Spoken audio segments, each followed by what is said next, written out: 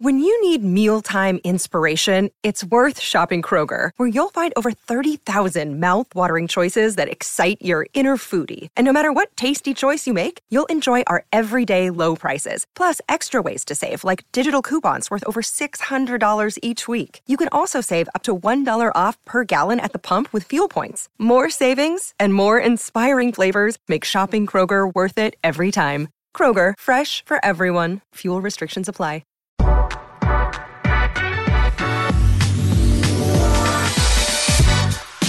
Today's episode of the Nick Bahe Podcast is brought to you by Pella Windows and Doors. You know, winter's full swing, people. It's in full swing. It's a little chilly out there, in case you haven't noticed. And if you've noticed that you're feeling the shiveries inside your house, well, you know what you need to do. You got to holler at your local Pella, Omaha, and Lincoln experts and talk to them about taking a closer look at your windows. You can save energy and stay warm with windows from Pella that are properly installed the patented Pella way by pros using window and doors with the highest energy efficiency ratings in the industry from Energy Star. Check them out online, PellaOmaha.com. That's PellaOmaha.com. And the Nick Bahe Podcast is brought to you by my pals at Runza. 2 words for you: Temperature Tuesdays. Yes, Temperature Tuesdays at Runza are in full swing every Tuesday in January and February in Runzaland. The temperature at 6 a.m., which is single digits sometimes, is the price you'll pay for an original Runza sandwich when you purchase a medium fry and a medium drink. You got to take advantage of this awesome deal. This should be like a Tuesday tradition for you guys right now. Get to Runza and take part in Temperature Tuesdays, and while you're there, tell them your pal Nick Bahe sent you.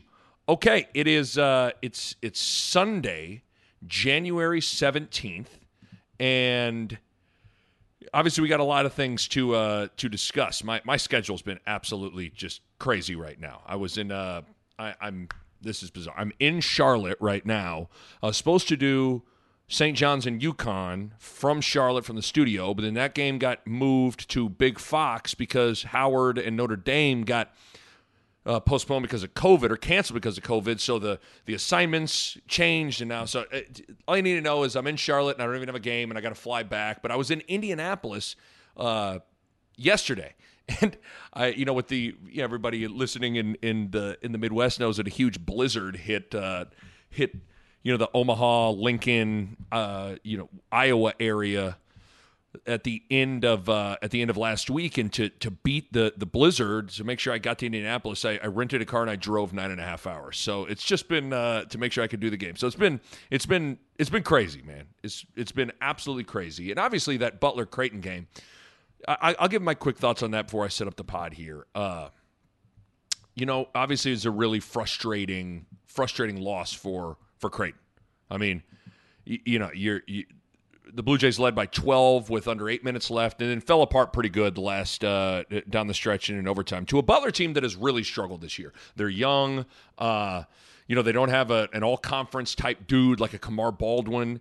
So it was obviously frustrating. And John Niatawa had a couple of notes here I'm going to relay to you in his story. Final 17 possessions for Creighton.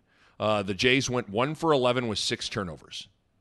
Yikes. That's not closing it out. Certainly frustrating. And during that time, Aaron Thompson took over. First of all, he's the one I think that had a lot to do with Creighton's offense going in the tank, because he slid over and guarded Denzel Mahoney, who was red hot, and completely shut him down after he was on fire for the first 10, 12 minutes of that second half. Butler couldn't figure out who they wanted to have guard Denzel Mahoney. If they put a bigger guy on him, Mahoney drug him away from to the arc. If they put a smaller guy in, Mahoney would beast him. But Aaron Thompson's one of the best defenders in the country. And finally they said, you know what? Aaron Thompson may be 6'2", 6'1", but let's just put him on Denzel Mahoney. And it changed the game offensively for Creighton. And then offensively, Aaron Thompson was responsible. This is another good nugget from Niatawa. Aaron Thompson was responsible for 21 of Butler's final 25 points, scoring 9 and assisting on 12. So, I mean, Aaron Thompson took over on both ends of the floor. So, what happened? Well, I think Creighton relaxed when they got up 12. I think they really let their intensity down and their focus down. Aaron Thompson then took over the game. He slid over and guarded Mahoney, and then he made every play offensively. But most importantly, you can't forget that Marcus Zagorowski wasn't playing. That's why I'm not ready to freak out and lose my mind over this loss, right? Zegarowski was out for the second straight game with that hamstring issue. And I mean, listen, this guy, I've told you, he's not only is he the best player on the team, he's the MVP of the team. And, as he goes, Creighton goes. Listen, I get it. Creighton hung 97 on St. John's and were able to survive one game without him. But I almost wonder if that lulled everybody into a false sense of security. Like, hey, man, listen, Zegarowski, they're okay without him. No, they're not. Not if we're talking about, like, them, achieving what I think everybody thinks that this team can achieve. I mean, this is the preseason Big East Player of the Year. I mean, this guy is a first or second team or third team All-American candidate. So him being out makes a difference. All the late game packages are centered around Marcus Zegarowski with the rock, and the domino effect of him not being out there is real. Like, Butler was able to sag off a Sharif Mitchell and Jet Canfield, plug up the lane, make it harder for Christian Bishop, make it harder for Damian Jefferson and Denzel Mahoney. They could really hone in on not letting Balak get any open looks. And, there's a domino effect when your star isn't out there. So I just don't want to freak out over this game when Creighton loses on the road without Marcus Zegarowski, right? Now, the good thing was that, I was at Hinkle Fieldhouse for the game, and, I watched Marcus Zegarowski work out before the game. I mean, he got a good sweat going. He was going pretty hard, and he looked pretty good. So I don't think this is like a long-term thing that could sideline him for the season or anything like that. I think they're eventually going to get Marcus Zegarowski back. I would think it's going to be sooner rather than later. And, I think Creighton will be fine once they get him back into the equation. Still frustrating, though, to lead by 12 with under 8 minutes left with a veteran experienced group like that and let it slip away and lose. So there you go with my reaction to the Creighton game. Okay, before I really set up the pod here, real quick, obviously Nebraska basketball is on pause right now because of COVID, and it sounds like they're going to be on pause for a while. Really scary update from Nebraska hoops, and that's in their situation on Sunday afternoon. 12 individuals in the men's basketball program for Nebraska have COVID. That includes 7 players and Fred Hoiberg. I mean, damn, that's quite the outbreak. So, I mean, first of all, you hope everyone's okay, especially Fred Hoiberg, who, his heart condition would certainly fall under a pre-existing condition that you hope he's doing okay. I mean, he was someone that I've been worried about him from the moment all this kind of broke. Like, he's got to be around the team. He's got to be, and I'm just like, man, with his heart, that's a situation that now he looks good. He's healthy. He works out, but he's got a bad ticker, like it's obviously would fall under something that could be problematic. So, it sounds like he was symptomatic, but he's improving. So I want to take a second and wish Coach Hoiberg well, and you just hope that situation gets cleared up because, damn, 12 individuals, 7 players, and Coach Hoiberg all having COVID is a bad deal. Again, it feels like we aren't going to be seeing Nebraska back on the court anytime soon. And then even when they come back, this is going to be tough to bounce back from. I mean, you're not working out, you're not practicing, you're going to lose your conditioning, you're going to lose your timing and rhythm. So this is going to be a tall task, really, really tall task for Nebraska to kind of navigate all this for the final, 8 weeks of the season here. I think we are 8 weeks away from Selection Sunday. Okay, so on the podcast today, wanted to fire up a 3 topics podcast for you. So it's just me and you and whatever my thoughts are. And I got some interesting ones today. I think there's some I hope I make you think, some I think you're going to roll your eyes at me, but I think we're going to hopefully I entertain you here for a little bit. And I'm heavy Nebraska football today. So buckle up, here we go. The first topic, I was thinking about this on I had a long drive, obviously with my 9.5-hour drive. So I was thinking it's interesting the similarities between Scott Frost and Fred Hoiberg on a variety of levels, right? Both had great playing careers. Both hired at Nebraska at about the same time. Both guys have really deep Nebraska ties with their family. Both relatively young, hot coaches when they were hired. Both have enjoyed success early on in their coaching careers. Obviously, Hoiberg at Iowa State and then, being with the Bulls and then Frost at Oregon and Central Florida. And then both guys, reputations as coaches lie on the offensive side of the ball. And, I mean, both guys when they were hired were synonymous with like elite offensive coaching, right? So it's interesting for the similarities like that to be there for a university's football and basketball coaches when they're hired, right? Like almost not exactly the same, but very similar the way you describe both guys. Young, up and coming, Nebraska ties, offensive mind, all that stuff. That's kind of interesting, right? And what's also interesting is kind of how eerily similar the parallels have been with how things have gone for both of them in their first few years of coaching at Nebraska. Because I was thinking about this, the parallels between Frost and Hoiberg in terms of how things have played out for them so far at Nebraska, there's a lot there. So let me lay it out. I mean, first thing that stands out is the broad point I just hinted at a second ago of, hey, both Frost and Hoiberg are known for offense when they arrive in Lincoln.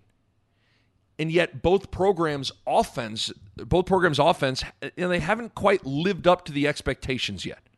Frost more so than Hoiberg, but there's no doubt I think Hoiberg expected more from his offensive output through, a season and a half. But it's interesting for both guys to show up with as much credibility as anyone in the coaching profession for offensive acumen. And both programs have not gotten the offenses rolling really at all. So I think that was the first thing. And then within that, I think both coaches haven't gotten critical pieces for their systems. For Scott Frost, elite quarterback, consistent play. Hasn't really been there, right? Martinez has had flashes, but for the most part, could you label Nebraska's quarterback play through 3 seasons under Scott Frost as elite or great? No. That's number one. And then the other one is elite weapons at the skill spots, most notably running back and wide receiver. That hasn't really been there either. And then for Hoiberg, the critical pieces, you need elite point guard play, someone running the show. That hasn't really been there. And with how their system's built, you need 3-point shooters who are shooting at a good clip. That really hasn't been there. For both offenses to really pop, you need the right trigger man at the helm. Point guard and quarterback. Quarterback and point guard. And both haven't either found one or haven't gotten them to perform consistently. And you better have the necessary weapons or personnel to do what you want to do offensively, depending on how you're built. You want to play fast and take a bunch of threes? Well, you better have great 3-point shooters. Nebraska hasn't really had those guys yet. I mean, you had some guys that you thought to be capable, and they've been a little bit inconsistent or just flat out haven't shot it well. For football, you want to be a dynamic, light up the scoreboard football team? Well, you better have some home run hitter, electric playmakers at running back and wide receiver. Nebraska hasn't landed those guys either. Oftentimes, a system is only as good as who's running it. Like, I don't think Fred Hoiberg and Scott Frost have all of a sudden regressed as offensive minds or anything like that. I just think the critical elements for this offense, for both offenses, really haven't been there. You need great 3-point shooters. You need great point guard play. Yeah, I'd say both those have been not up to par for Coach Hoiberg. For Frost, you need dynamic, electric, home run hitters at your skill position spots. Yeah, not really happening so far. You need a great, consistent, elite quarterback. Yeah, hasn't really happened so far. So interesting parallel there between Frost and Hoiberg. Sticking with the personnel thing. It's interesting when you look at Scott Frost and Fred Hoiberg. Both coaches have dipped into the junior college market for instant production to kind of kick things off in their time at Nebraska. And both have somewhat come up empty in that regard. Frost went the JUCO route and needed guys like Greg Bell and Jerron Woodyard and Omar Manning to come in and produce right away. Didn't happen. Fred Hoiberg needed guys like Cam Mack and Gervais Green and Lat Mayen and Teddy Allen to come in and produce right away. And so far, it's been a mixed bag of results. I mean, Cam Mack and Gervais Green are gone, and those guys were just okay. And, Lat Mayen has been in a shooting slump for most of the season, but he shot it better lately. But overall, he's not shot it at a consistent level. And then Teddy Allen has he scored the basketball, but I think Teddy Allen comes with some baggage and there's some shortcomings, and I think sometimes Fred Hoiberg has to sacrifice what the offense is. He wants it to look like from a ball movement standpoint to kind of accommodate Teddy Allen and the way he scores. So it's interesting, both guys have dipped into the junior college market and gone the JUCO route and either come up empty or come up with a mixed bag of results. Let's take a quick break to talk to you about my longtime pals and loyal supporters of the podcast, Pella Windows and Doors. Pella has a window type for every home and every budget. And you might know Pella for its award-winning wood windows, but did you know that Pella also has a complete line of industry-leading patented fiberglass and vinyl windows? Pella's fiberglass windows use a patented Duracast material, more durable than aluminum or vinyl, made from a composite material used in the aerospace industry for its strength, durability, and temperature resistance. It's big time right there. And Pella's vinyl window series offer all the features that make it one of the most energy-efficient windows on the market, with the same value and style you've come to expect from all Pella products, with outstanding structural integrity, built from multi-chambered, fully welded frames and sashes. Pella's vinyl windows assure a quieter, more comfortable home. Bottom line, Pella's vinyl and fiberglass windows are really, really cool. Check them out online, PellaOmaha.com. That's PellaOmaha.com. And while we're here, let's talk about my good friends at Runza. Got another super secret menu item not a lot of people know about. My friends at Runza are hooking me up, and I'm going to let you in on it. This one's just, this one's near and dear to my heart because it's a twist on the best fries on earth, Runza's Crinkle Fries. It's Runza's chili cheese fries. That's some legendary Runza Crinkle Fries topped with their homemade chili and cheddar cheese sauce. Let me say that again in case some of you passed out just thinking about it. Legendary Runza Crinkle Fries, homemade chili, cheddar cheese sauce. Oh my goodness. It's a side that eats like a meal. So there you go. Another super secret menu item exclusively for Nick Bob Podcast listeners. So stop in, order the chili cheese fries at Runza, and while you're there, tell them Nick Bob sent you. Okay, back to the podcast. The other thing sticking along the lines of kind of the roster is, both Scott Frost and Fred Hoiberg have dealt with a lot of roster turnover since they've arrived in Lincoln. I mean, Scott Frost has struggled keeping players here. There have been a long list of recruits who either never made it to Lincoln or left after 1 year. Fred Hoiberg has basically had two completely different rosters in 2 years. I mean, I'm hard-pressed to think of any program that's had more roster turnover than Nebraska basketball has had in the past 2 seasons. So there's another similarity. And then lastly, I think it's kind of odd and interesting that you've heard and seen similar things from both coaches in terms of their teams both having confidence issues in finding a way to win and needing a win to kind of get them rolling. It's just interesting how both teams have struggled to find ways to win, and both teams, because of that, have kind of had a crisis of confidence in some ways within their program, either in the moment or just kind of day to day. Listen, winning cures a lot. It does. Makes everybody feel better, gets everybody feeling confident about things, confident in your process and what you're doing Monday through Friday or at practice or all that stuff. And it's been tough for both guys to find wins.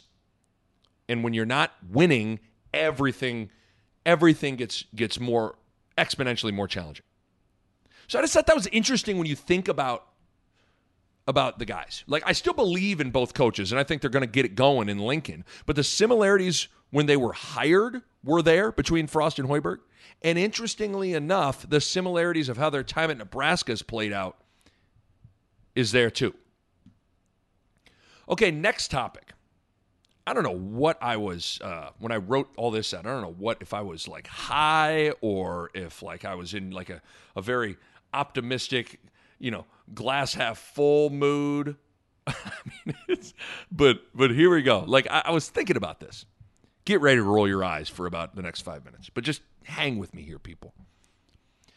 So Scott Frost has lost 20 total games in 3 seasons at Nebraska. 12 of the 20 losses are by 1 score or less. 12 of the 20 losses.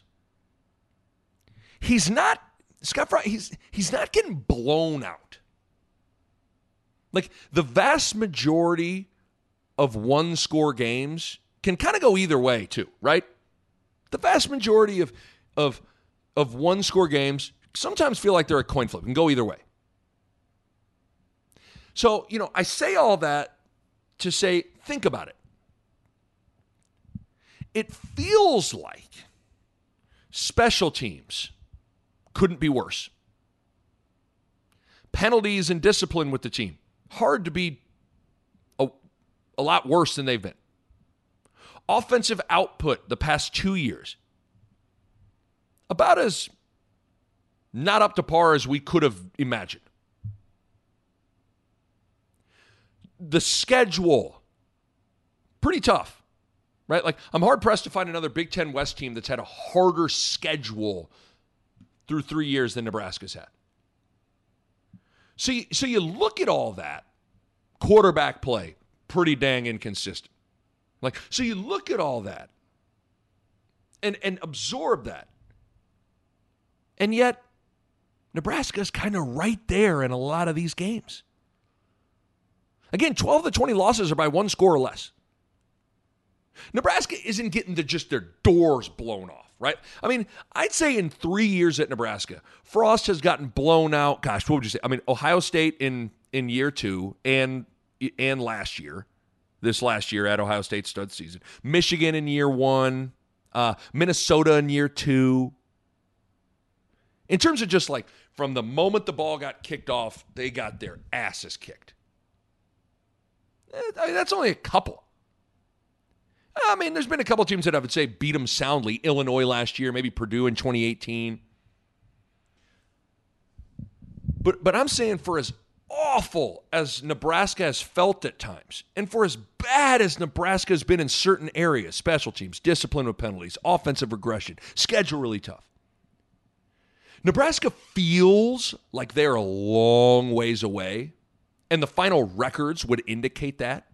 But if you think about it, the scoreboards each Saturday don't really feel that way or look that way, right?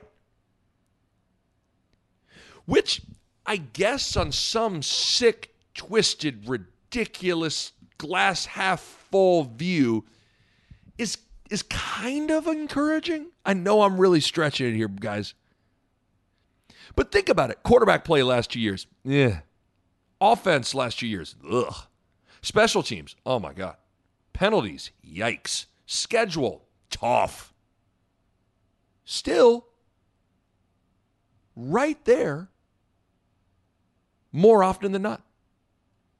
1-score games. I mean, right there. I mean, flip it and look at it the other way. How many games over the last 3 years would you say, boy, Nebraska played really good this weekend? Like you were texting your buddy like, oh, man, tell you what, those boys were juiced up, locked in. They played their ass off. They played good. Not very many. Maybe like 5 or 6 games total. And again, they still have been right there more often than not.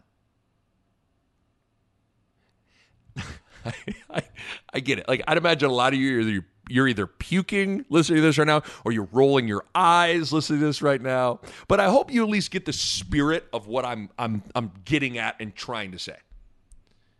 Nebraska has been about as poor as you can be in a lot of different aspects of the game. Yet, they're kind of right there more often than not. Like, I don't know how to, that's something. And listen, I get it, and I'm with you.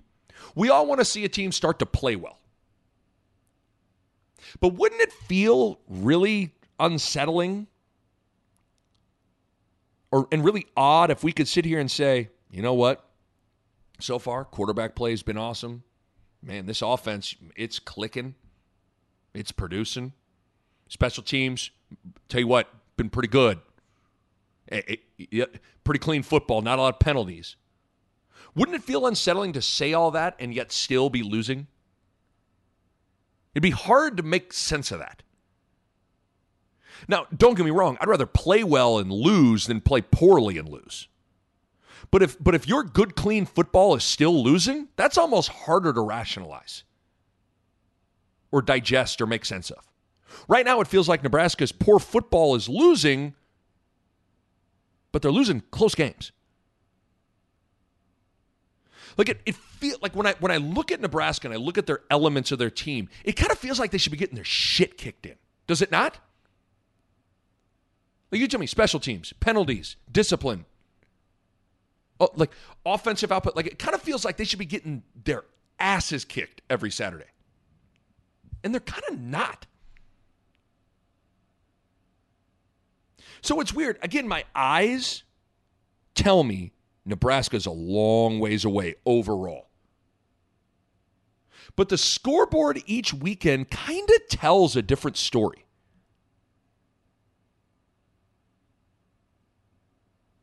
How about that for a stretch? Hope you guys, I'm trying to elicit some good, positive, optimistic vibes on the pod about Nebraska football, man. You got to give that to me, right? Now, again, hear what I'm saying. Like, I dubbed the phrase back when I was still doing radio, year one under Scott Frost. I dubbed the phrase progress through the process when I was on the radio. I said that almost every day. Just want to see progress through the process. That's all I wanted early on in his tenure, and that hasn't happened. Well, hold on. I think that's happened on defense, but the other phases, special teams, offense, discipline, it hasn't happened. So I still believe that to be true in terms of what I want to see. So I'm obviously disappointed in that regard based on what we've seen. I'm just saying from a broad standpoint, it's on some level moderately encouraging that Nebraska hasn't played well.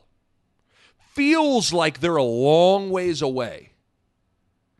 But the scoreboard kind of tells a different tale. Not getting blown out. The majority of the losses are by one score or less, which you can only connect the dots of like they're right there. I mean, think about this year. Lost at Iowa. They were right there. I don't even think Nebraska's very good. They're right there. At Northwestern. You see how, Northwestern had a great season. I walked away being like Nebraska's just as good as that team. And I don't even think Nebraska's very good.